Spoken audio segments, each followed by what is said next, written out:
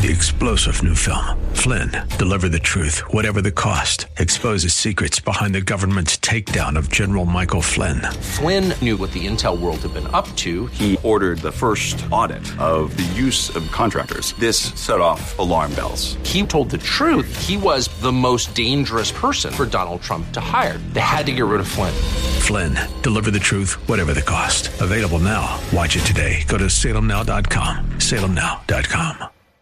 This program is sponsored by the Psalm 127 Fund. For Zion's sake, I will not keep silent.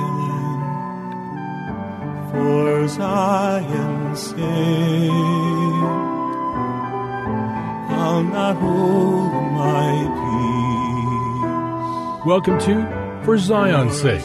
Isaiah 62:1 is taken directly out of the Hebrew Scriptures when the prophet Isaiah declared, "For Zion's sake I will not keep silent, and for Jerusalem's sake I will not keep quiet, until her righteousness goes forth like brightness, and her salvation like a torch that is burning." Your hosts for the program are Shelley and June Volk, Jewish believers burdened to see Jew and Gentile become one. Believers strengthened in their faith and for their Jewish kinsmen to come to the saving knowledge of Jesus as the Messiah, the Son of God. Good evening to you. Bless the Lord and welcome to For Zion's Sake. We thank you for joining us. We're the Volks. My name is Shelley. And my name is June. Hi, everyone. It's good to be with you as we continue a theme that we started on Monday, and that theme is obedience of faith. And interestingly, This phrase is used twice in the book of Romans, one at the very beginning and one in the very last few verses in chapter 16. I'd like to read Romans 1, verse 5. Through him we have received grace and apostleship for obedience to the faith among all nations for his name, among whom you are also the called of Jesus Christ. In the New American Standard it reads this way, through whom we have received grace and apostleship to bring about the obedience of faith among all the Gentiles for his name's sake.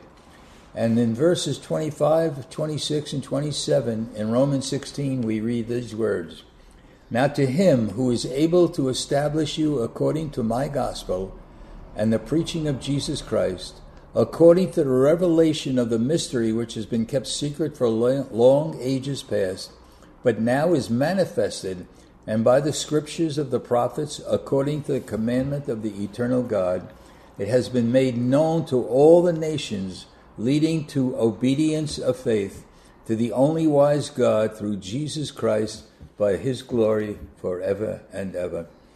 Incredible fact when you see it at the beginning and the end of the book that Paul wrote to the church at Rome.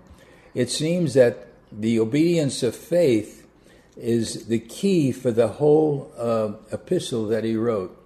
And we read in Romans 5, verse 19, For as one man's disobedience,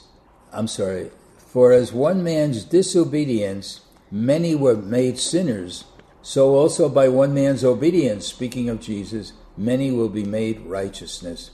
Powerful verse, and we are called to live in the obedience of faith, which means we have faith in the heart, and our obedience comes out of that faith. In Romans 6:17, But God be thanked that though you were slaves of sin, yet you obeyed from the heart that form of doctrine to which you have been delivered. Again, there is a dramatic relationship between the obedience that follows faithful living. And the obedience of faith must be from the heart. It must be done immediately, and there must be a willingness on the part of man to do what the Word of God says. Again, we read in Psalm 119, verses 57 to 16, Thou art my portion, Lord. I have said that I would keep thy words. I entreated thy favor with my whole heart. Be merciful unto me according to thy word. I thought on my ways, and I turned my feet into the testimonies. I made haste and delayed not to keep thy commandments. We spoke about Abraham when God called him out of the country that he was living in to leave family and friends and go to a land that I will show you. This was a dramatic call that was a dramatic change in Abraham's life. And he didn't question it. And we read in verse 9 in chapter 12, so Abraham departed as the Lord had spoken to him. And then when you go further back than Abraham, we go to Noah. Noah lived in terrible times. I want to read something from Genesis 6. It says that Jonah found favor in the sight of God. Give me 1 second as I get to Genesis 6. Because this was an unbelievable situation of faith and moving out quickly. Genesis 6. But Noah found favor in the eyes of the Lord. These are the records of the generations of Noah. Noah was a righteous man, blameless in time, and Noah walked with God. And it says, and God looked on the earth and beheld it was corrupt, for all flesh had corrupted their way upon the earth. And then God said to Moses, he said to Noah, the end of all flesh has come before me, for the earth is filled with violence because of them, and behold, I am about to destroy them with the earth. Make for yourself an ark of gopher wood. You shall make the ark with rooms and cover it inside with pitch. What did Noah know about an ark? What did Noah know? How could there be a flood? It never rained before. Yet we read in verse 22 in Genesis 6, thus Noah did according to all that God commanded him. So he did. Junie, what can we say about something like this? It was so miraculous. Here's a man who heard the word of God, had faith in his heart, had the favor of God, and he did exactly what he said. And in reading some commentaries, people estimate it took between 90 and 100 years to build the ark. What struck me when you read that, Shelley, was that it said all flesh had corrupted their way. And God said he would destroy all flesh off the face of the earth. And it just had me go back to the beginning in Genesis when God, the Lord, spoke to Cain when Abel's offering was accepted and not his. His whole countenance dropped. And the Lord said to him, why is your countenance dropped? Do what is right, and you will be accepted. And he went on to say that sin crouches or lurks at the door, and its desire is to have you, but you must have dominion over it. So we have a place with the Lord, who's the second Adam, who came in the flesh and died to deliver us from the corruption of our own ways, that we would walk with him and walk in the pathway that he showed through his life and be an offering for God, Shelley, like God was an offering for us. Right. It's tremendous. It's huge for us to walk by the faith of the Son of God. Amen. And in the New Testament, we see that Paul is such a demonstration of obedience by faith, because he was struck, he was killing Jews. He was putting them in prison for following Jesus. And when he was on the road to Damascus, he looked up and he said, Lord, who are you? Jesus said, I am Jesus whom thou persecutest. And the first thing he said, his immediate response was, Lord, what would you have for me to do? So that was the desire of his heart, to serve God by faith and immediately obey. So obedience of faith is the highest form of obedience. A slave, for example, has to obey he has to do it. He had to obey, but true obedience is cheerfully done, and it's done immediately. So we see in Acts 16, again with Paul, and they passed through Phrygia and Galatia, beginning at verse 6, having been forbidden by the Holy Spirit to speak the word in Asia. And when they had come to Mysia, they were trying to go into Bithynia, and the Spirit of Jesus did not let them. And a vision appeared to Paul in the night. A certain man of Macedonia was standing and appealing to him and saying, "Come over to Macedonia and help us." Verse 10, and when he had seen the vision, immediately we sought to go into Macedonia, concluding that God had called us to preach the gospel to them. Isn't it amazing, June? I believe that if you are a man or a woman who has the faith of God in your heart and living by the faith of the Son of God, and then you act according, and your faith leads to obedience, you're going to attract other men. Because when Paul had the vision, isn't it interesting what we read? And when he had seen the vision, we sought to go into Macedonia. It affected those around Paul, not just Paul. He was a man of faith who listened and did things immediately. I want to point out a scripture, a word that I read in Charles Spurgeon. He says, providence in God's business. Providence is God's business. Obedience is ours. That's a powerful statement, and I think it speaks to all of us. Faith and obedience are vitally linked. Again, Abraham is the great example of faith, but his faith was proven by his willingness to even sacrifice his son Isaac. He was willing to obey God's word.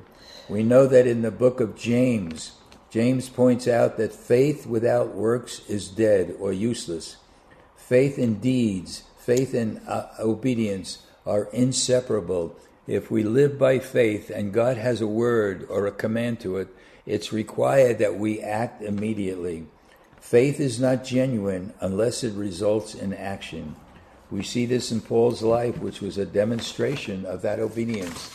How he was obedient, because he declared the life that he now lived in the flesh, he lived by the faith of the Son of God. Again, I don't know how you can not see the dramatic link between faith and words. I want to point out also, John 14:15, the word says, if you love me, this is Jesus speaking, if you love me, keep my commandments. And in John 15:14, Jesus said, you are my friends if you do whatever I command you. So it's quite obvious. By faith, we need to understand what Jesus is saying, and are we willing to act accordingly?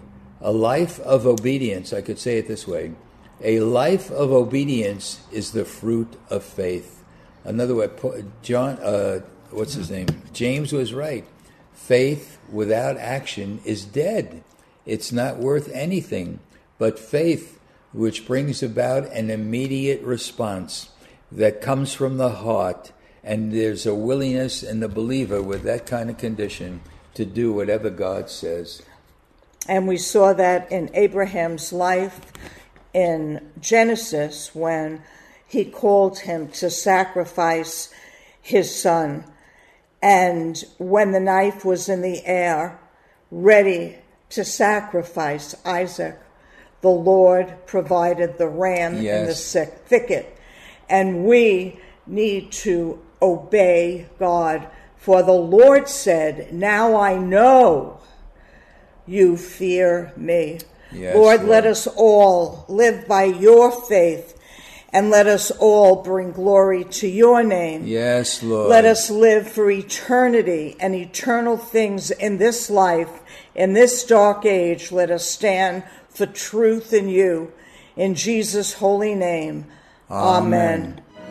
For Zion's sake. Thank you for joining us this evening.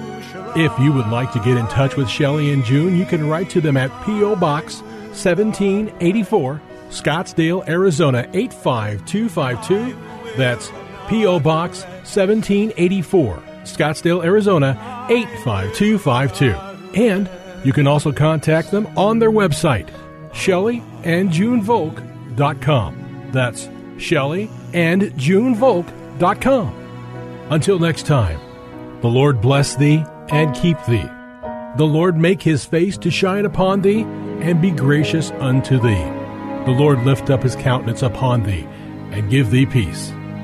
This program was sponsored by the Psalm 127 Fund.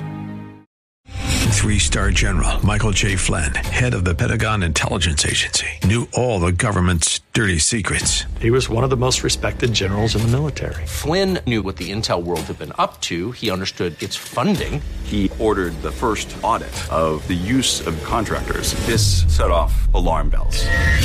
The explosive new documentary, Flynn, Deliver the Truth, Whatever the Cost, uncovers the facts behind this scandal. Flynn told the truth. He was the most dangerous person for Donald Trump to hire. I find out the worst enemy that I'm going to face in my life is right here in America. They took my assessment and they wanted me to change it. And I was like, I'm not changing it. They had to get rid of Flynn. With in-depth interviews, archival footage, and never-before-seen personal records of the man behind the headlines. I just felt like I was drowning. Flynn, Deliver the Truth, Whatever the Cost. Available now. Watch it today. Go to salemnow.com. salemnow.com.